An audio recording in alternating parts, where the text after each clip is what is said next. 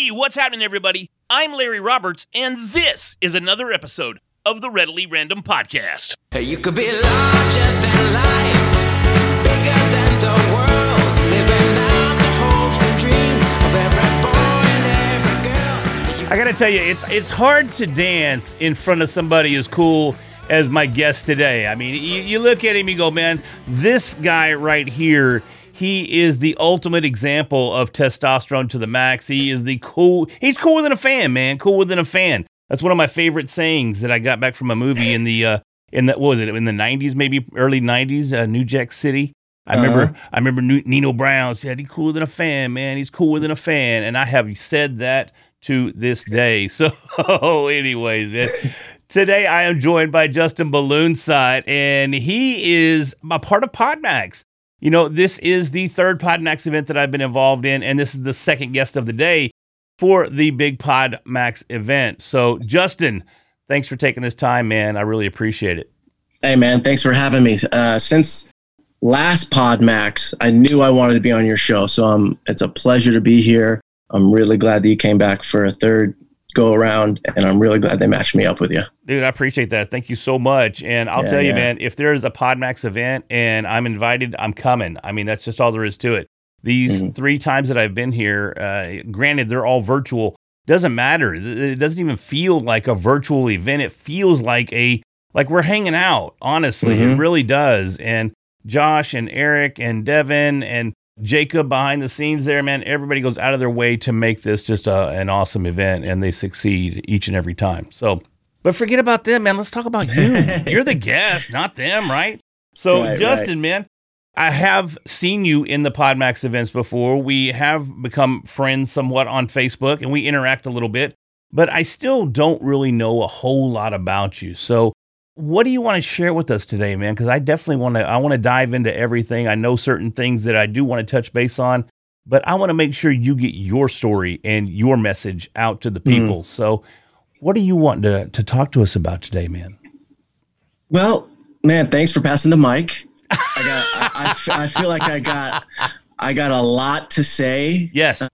And so I love this platform. I grew up in a Navy family. I traveled the majority of my life. I ended in Seattle or Seattle-ish area for the majority of my life through college. And then I got into hospitality, and that brought me to New York City. It also brought a really bad drinking habit and a couple other things along the way. And so about 3.5 years ago, I decided to stop drinking. I decided to change my mindset, or through sobriety, my mindset started to change. And I just began to grab a hold of my life and really focus on me, what makes me happy, where I want to be, my goals, where, what have I been doing the last 10 or 15 years while I've been drinking pretty hard.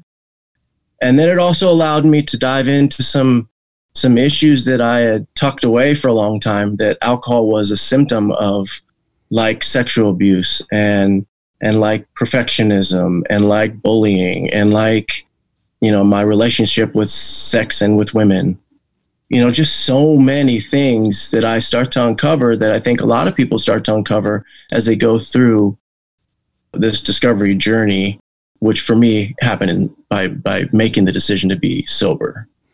You and I, we share so much in that regard. My story is very, very similar. Other than the military family, I came up in a poor neighborhood, very poor family. We were so poor at one point, we lived in the back of the trailer park in the maintenance shed. It was a 1-room place. We called it the Cracker Box. And I mean, we lived in that environment for a couple of years. Grew up in a trailer park my whole life. Also experienced the sexual abuse and the impact that it has when at around 13 years old, standing in front of an entire conference room filled with adults, lawyers, etc., and telling graphic details of what happened, and then seeing my biological father and his fourth wife only get probation out of the deal, which was a little frustrating on my part, but there's some details there that makes it very difficult to make that claim as a male being sexually assaulted. It's a lot harder to convince people that it actually happened, especially at that age, because anyways, we're not going to get into the details of that, but the bottom line is I can definitely relate in that arena. The same with the alcohol. I drank heavily for about 10, 12 years, something like that, and was a great functioning alcoholic for many of those years. Then it just kind of capitalized, and well, I fell off is about what it amounts to, and I hit that rock bottom. And it's kind of interesting that, I see that you hit that rock bottom. Now we both realize that life is a lot more than a bottle of whatever it is that our go-to drink was. Mine was gin. Now we're both searching following the entrepreneurial path. Our lives appear to be positive. They appear to be on the right track. We seem to be kicking ass and taking names. I love the fact that we can both relate to each other on that level. Mm-hmm. Now, at the same time, you didn't mention a whole lot about being an entrepreneur now. Is that something that was a direct result of getting sober, or did this kind of come out of left field for you?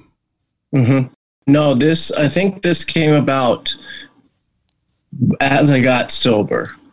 The more sober I got, the more I realized I really didn't love the corporate structure. They really weren't going to give me, what I needed in my 401k. I have lofty goals and I want to do lofty things in my life. I want to travel the world. I want to do things. I want to make money when I sleep. I had some ideas of things that people were doing, and this corporate life just wasn't working for me. And so as I got sober, I started really tackling that entrepreneur and really trying to change my mindset and really try to forget everything I know, really try to dig down and say, listen, you don't know it all. There's a lot more out there that you can do. And it's okay to be a man and say, you know what, I'm educated and I'm smart and I'm not just a great athlete, which I am. But let's just face facts, right? Let's just call it like it is, man. Honest, I love athletics and I was an athlete. But I'm also smart and I'm witty and I can be a great businessman. So I went from a 6-figure job as a director of banquets. I left and I went knocking door to door for door-to-door marketing business, like you would have selling Verizon, selling makeup, selling, door to door. And a lot of people would say, why would you do that? Why would you do that? Why would you go down to door knocking? Why wouldn't you just go do whatever? Well, as an entrepreneur, that interaction and really at the time I didn't know it. It's really, I'm thinking about it, now as what happened to me knocking door to door, selling makeup, selling Verizon, as I got to develop skills and I got to develop things, put myself in really uncomfortable positions, which I think is helping me now as far as just finding my voice and being uncomfortable in different situations. So I think we can't grow, in my personal opinion, without being uncomfortable. So if you're not willing to put yourself in those uncomfortable positions, you're really going to stagnate. While I am definitely not an athlete, I always wanted to be one, and I did my best to be one. I jumped into the karate scene, and then I ended up doing a little kickboxing. Then I ended up doing a little MMA. And I'll tell you that I grew as an individual more during those years than probably any other time in my life. And it's because I put myself in uncomfortable positions. It's because I did things that I'm like, what? Yeah, I'm going to do what? Mm-hmm. When you ask that question of I'm going to do what, you're uncomfortable. But there's definitely going to be growth when you come out the other side. What's one of the most uncomfortable positions that you've put yourself in where you saw the maximum growth as well when you came out the other side? I think it's sobriety. I think that's a full 180. Listen, booze runs our world. Booze is everywhere. Drinking is socially acceptable on every level no matter what time of day, no matter what you're drinking. Okay. And I'm making a decision to be in this society and not partake in any of that and understand what it does to me when I drink.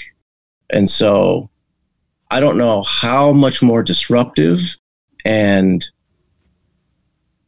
just disruption to my routine. You know, I mean, everything that I did was based around from my work to getting ready to before the party, during the party, after the party, drinking at work, because I'm happy, because I'm sad, because I'm this, because I'm that. You know, there's a reason to drink for everything, you know? And so how much more uncomfortable can you get and then you got to deal with the people with, oh, you don't drink anymore? Oh, you don't do, why don't you drink? Was it a problem?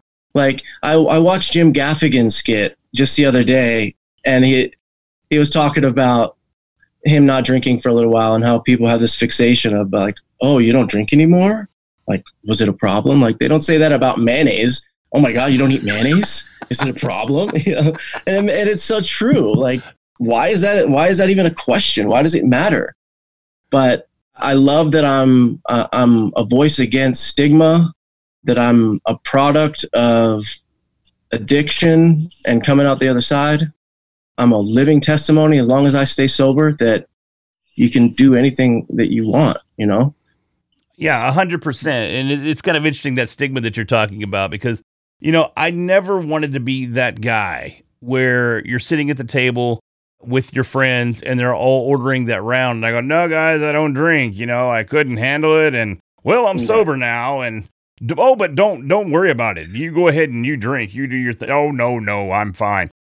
That guy sucks. That guy destroys the table, right? So, but it's hard not to be that guy because of the same reasons that you mentioned. It's everywhere.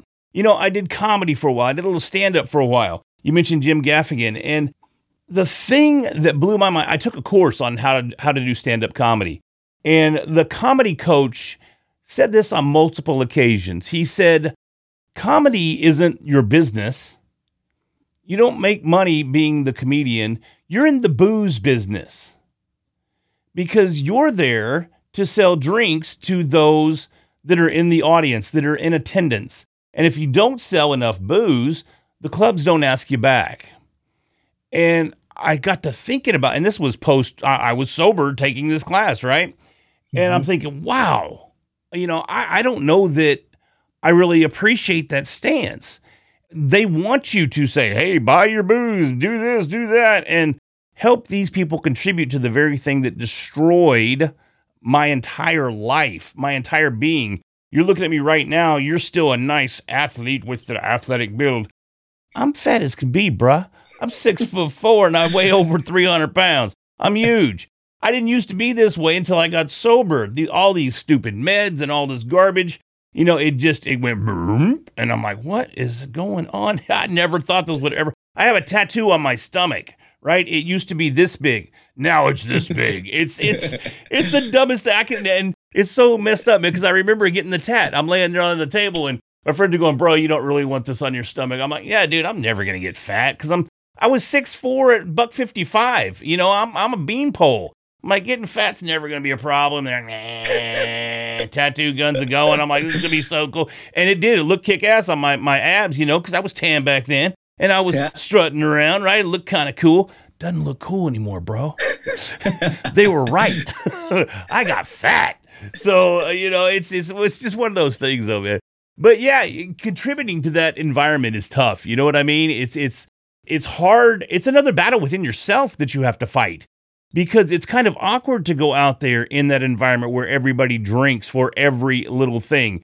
It's funny you mentioned that too, that, you know, you always had a reason, whether it was celebratory or whether it was a bad day at the office or whatever it was. There's always a way to justify a drink.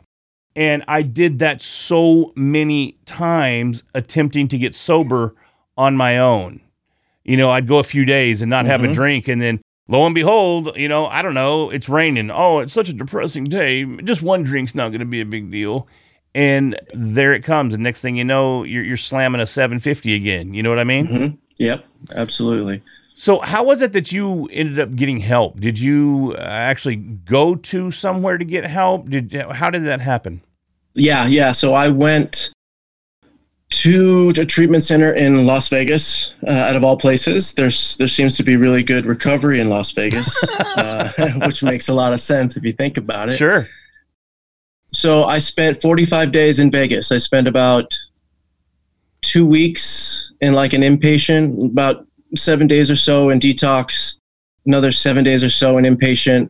And then they kicked me over to outpatient, which I was at for the duration of my 45 days.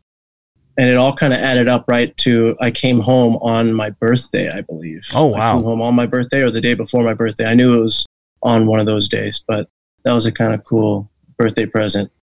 But yeah, did the whole treatment thing, but I went with the right mindset. I went wanting help. I went knowing I was going to pick up again. I went knowing that I was going to probably be there with a lot of immature people who were just forced to be there, and I was going to have to get through that. I knew I was going to have to give up my rights, my cell phone. I knew I was going to get structure back. There's going to be a lot of things I couldn't do. I knew those things, but I knew that there wasn't a way for me to get where I wanted to be and to get back on track, so to speak, than this. I'm an all in like kind of guy. So, if I'm going to do something, I'm not going to half ass it. I'm going to do it. I'm going to get it done. So I made that decision. Unfortunately, a lot of people don't make that decision or can't, or have to make that decision multiple times. I got sober on the first shot, and I'm saying that currently. Who knows what happens in time, but if it's my way, I'll stay sober. And there's a lot of people who have to make that decision over and over again. And there's some people who don't come back. There's a lot of people who don't make that decision. There's, from my class that came out of treatment at that 45 days, a dozen of them are dead because of relapse, So it's real shit. And it's really sad that there's a stigma around it, around addiction, because there's really, really great people who struggle with this that just need a little bit of help. Just need a little bit of help, just a little bit of push. But we don't see it that way as society in general as a whole. And so it's tough to get help. It's tough to be vulnerable enough to say you don't know what the hell to do. So yeah, well, and I commend you for that. Having the ability to make that recognition on your own and take the steps necessary to get the help that you needed is extremely commendable. In my experience, I didn't do it till I thought I was going to die. I mean, literally die. I had camped out on the couch for probably 2 straight weeks and was just slamming, just every day, all day, shot. And the last 3 days or so, I didn't even eat. I had no food. I had nothing. Everything was just shots. And even though I knew I was going to throw it back up, I would do a shot, and then I'd throw that up, and then the next shot would stay down. So everything was cool. I know this one's going to come up, but it's okay. Yeah. You're like, what? You're justifying vomiting the first one back up. And folks, if you're listening, I apologize for the disgustingness, but that's the impact that it has. That's how illogically you think in these environments. And to have the cognition to go, hey, I need some help is tremendous, because I wish I had done it a lot sooner. Things would have been a lot easier. I think I did 7 weeks inpatient, 4 days prior to that in the hospital, because rehab couldn't even, the detox, they couldn't help me. I was too far gone. They had to send me to the hospital and hang out there for 3 or 4 days. Then I came in, same thing, about a week's worth of detox, and then about 6 weeks of intense inpatient action there. I can relate to everybody that relapses. Relapsing is real. I'm very fortunate in that, Justin, I share the same type of attitude that you have, in that when I do something, I'm going to do it. It's done. I haven't had a beer. I haven't had a sip. I haven't, whatever it may be. And I haven't been that guy whenever the opportunity presents itself. I don't say, hey, no, don't drink around me. That's you, bro. That's you. That's your thing. If you want to drink, you drink. I'm not going to, but don't pressure me because we're going to have a hard time if you pressure me. You know what I mean? So it's tough. But if you have a good support system, and I wonder in that regard how that worked for you. Did you have a strong support system? Did they help you get through? Did you have contact on the outside while you were inpatient? Tell us more about that and how that got you through. Yeah. So I do, like they say, I took all the suggestions that were given to me. Were people that were doing it longer than me, which is just good advice no matter what you're doing, whether you're getting sober or you're playing sports. Sure. So I listened to them. I listened to people that were around me. I'm a transplant to New Jersey, so I don't have a bunch of tight friends out here. But funny enough, when I was in treatment in Vegas, I had 3 of my friends. And it's funny how this works. 3 of my friends happened to be passing through Vegas while I was in treatment in outpatient. So they were able to take me off campus essentially and go get burgers and hang out for the day. I could sign out. And so that was really cool. But yeah, I mean, having sober contacts, the rooms were, that was my new routine. That's what I knew when I came home. So I would go to meetings a lot because that was where I felt comfortable now at that point. I had to find new routines when I came home. Everything I had before I had to throw out, from the path that I took to walking to the subway to, everything I had to change. If you're going to turn your life around, the routines that you go back to can't be the same. If nothing 100%. changes, nothing changes. So the only routine I knew was meetings. And so I went to meetings and I tried to get a sponsor. I got a bunch of phone numbers. I didn't always do the best job at contacting people or, doing all those things. But I knew I was comfortable in the rooms, and just knowing and being around other people that were dealing with the same thing helped a lot, and I take some stuff from the meetings and I leave some stuff from the meetings, but I'm not going to go to a meeting and not get something out of it. And if I don't, it's my own fault. So, I go to meetings a lot less now, but that's just not my program right now. My program for me is a lot different, and I know that they're in my bag of tools and coping mechanisms. Should I ever need to be there, I know that I know where to find them. So, but yeah, absolutely. Having sober support, having people around you that are going through it, have gone through it, have more time than you, it's important.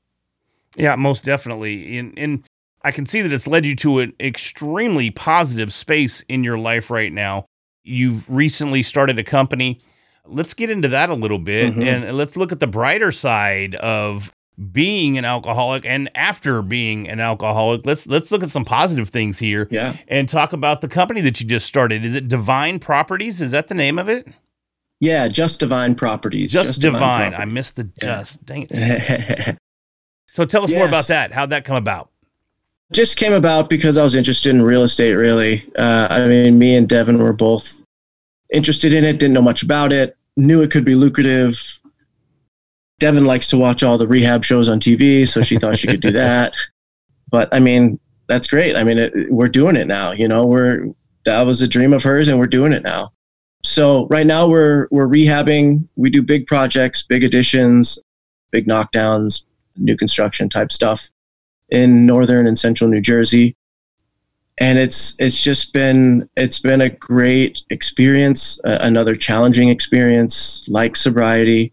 And I think the mindset of people battling with addiction can be very similar to new entrepreneurs or established entrepreneurs, and how they overcome and have to be resourceful and resilient and overcome obstacles and be creative.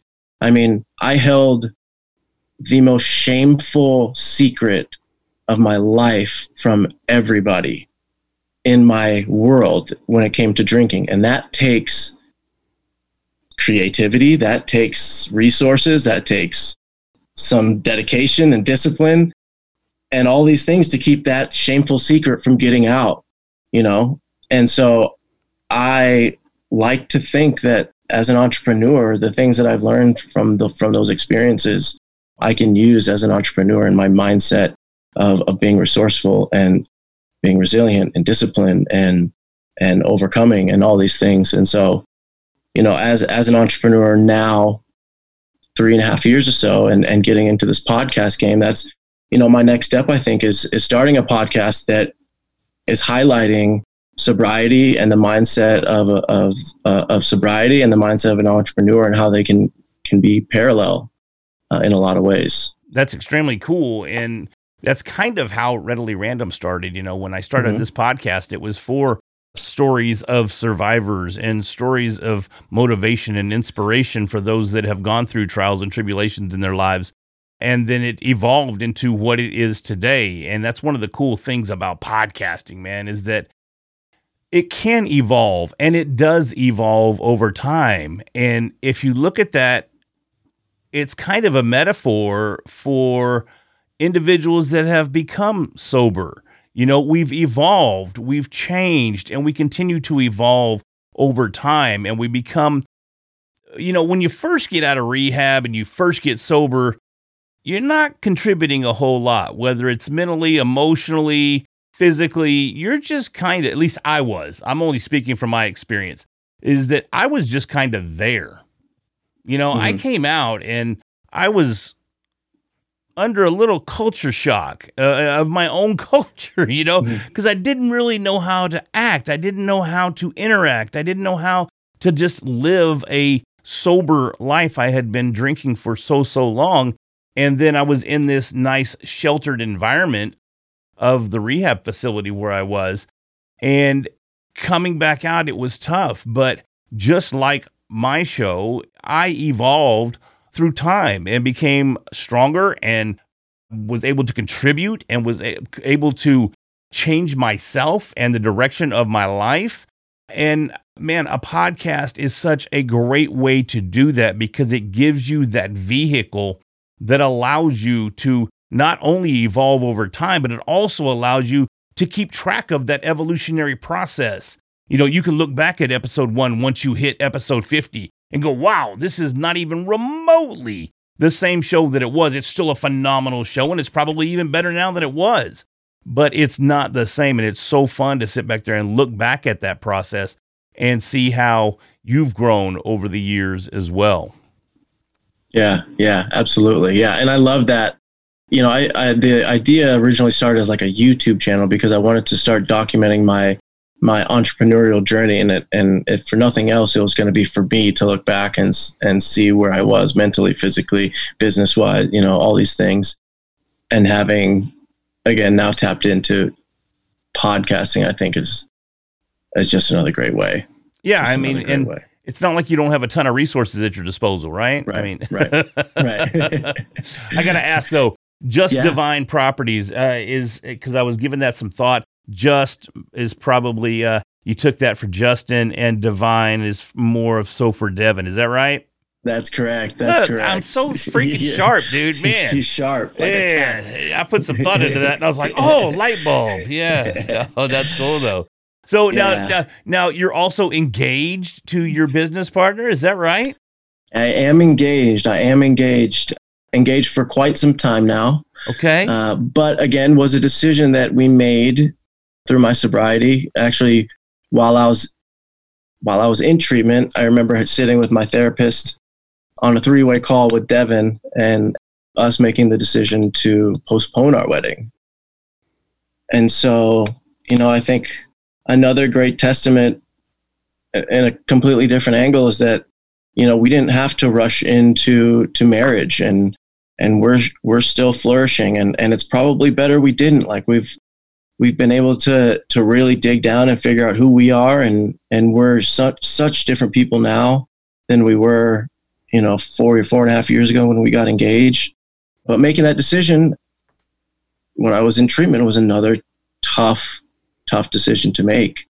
And then not only do you have to make it, you have to be okay with the person across from you that you're putting this date off for, and I took it a little personal at first but I could understand why, why we were going to do it. And I'm glad we did, and it'll happen when it happens. I'm not going anywhere it's just a piece of paper, but listen, you can do it. I guess my message to those that are struggling with addiction and sobriety is that even I postponed a wedding.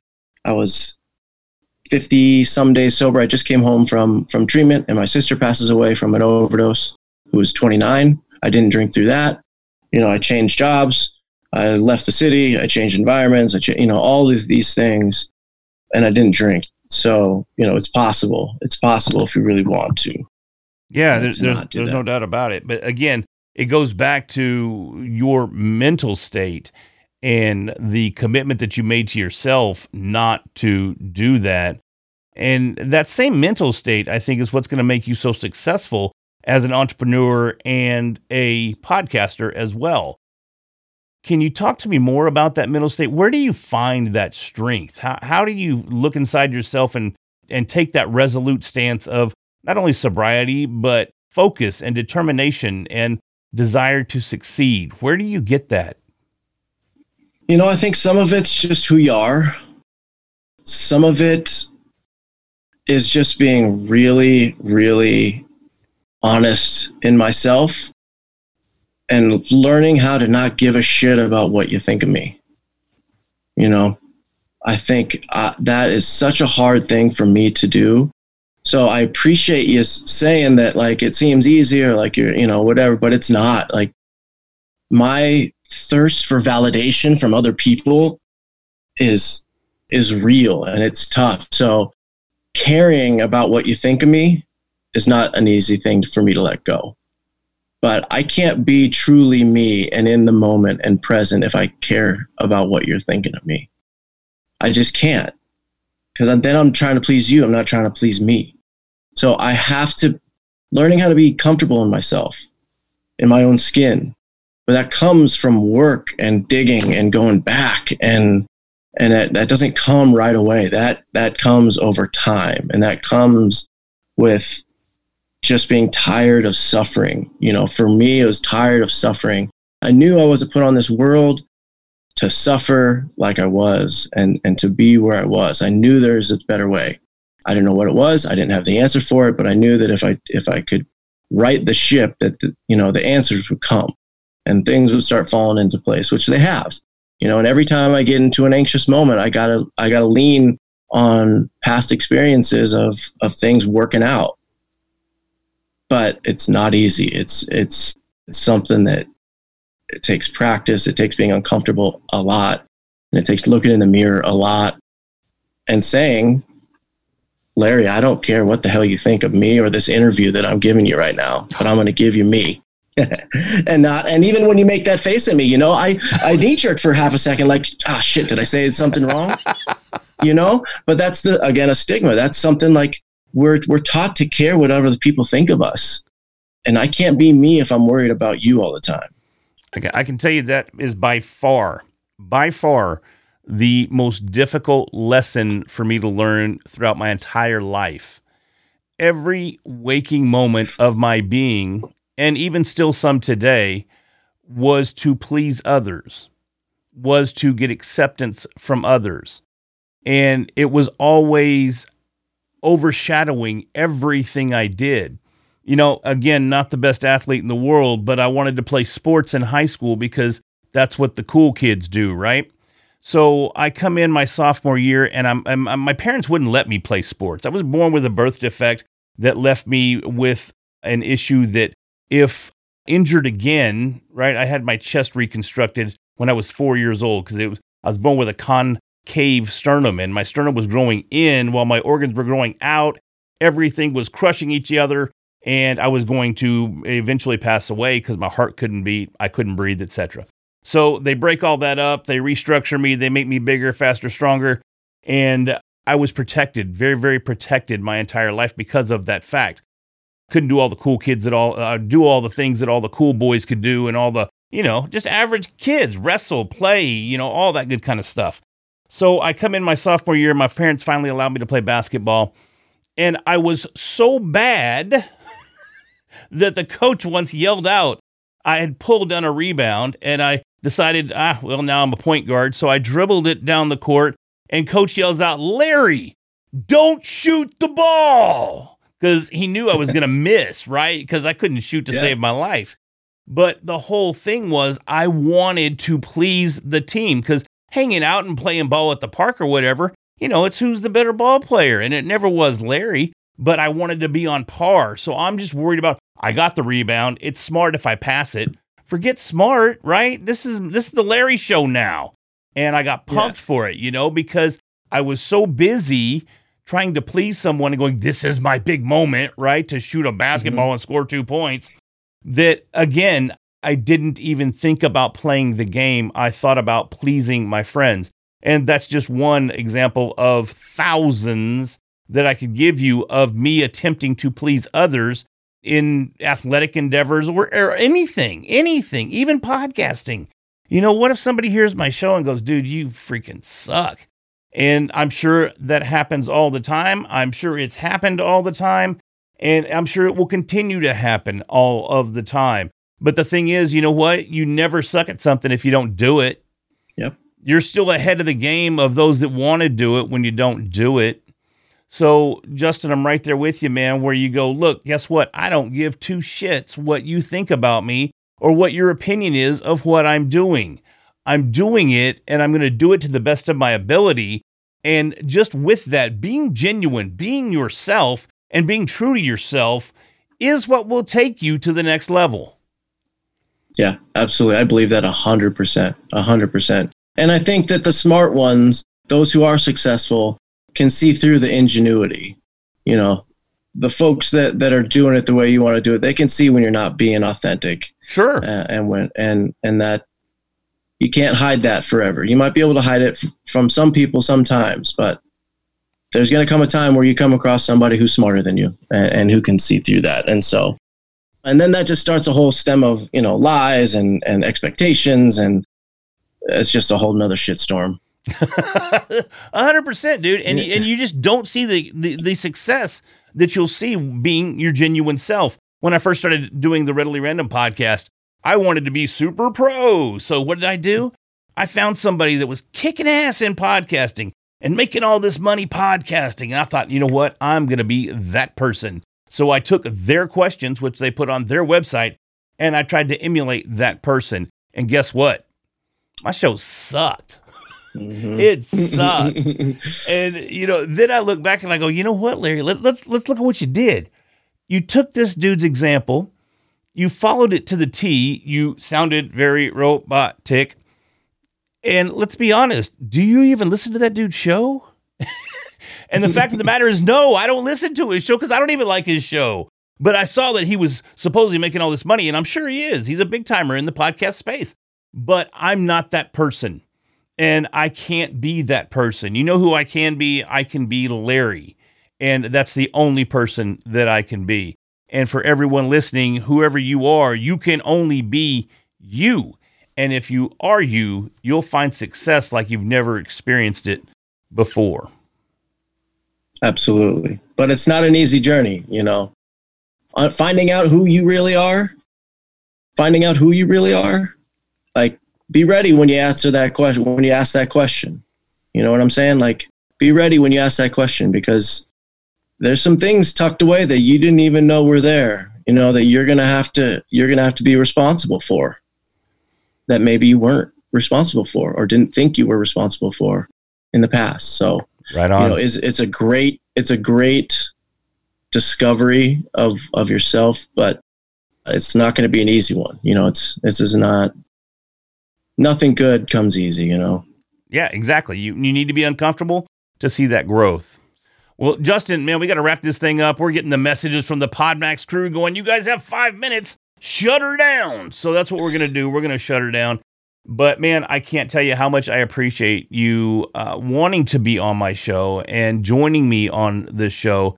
It's always a pleasure to talk to you. And I honestly feel like we could have conversations for hours on end. Absolutely. We could do a JRE if we wanted to. You know what I mean? Yeah, absolutely.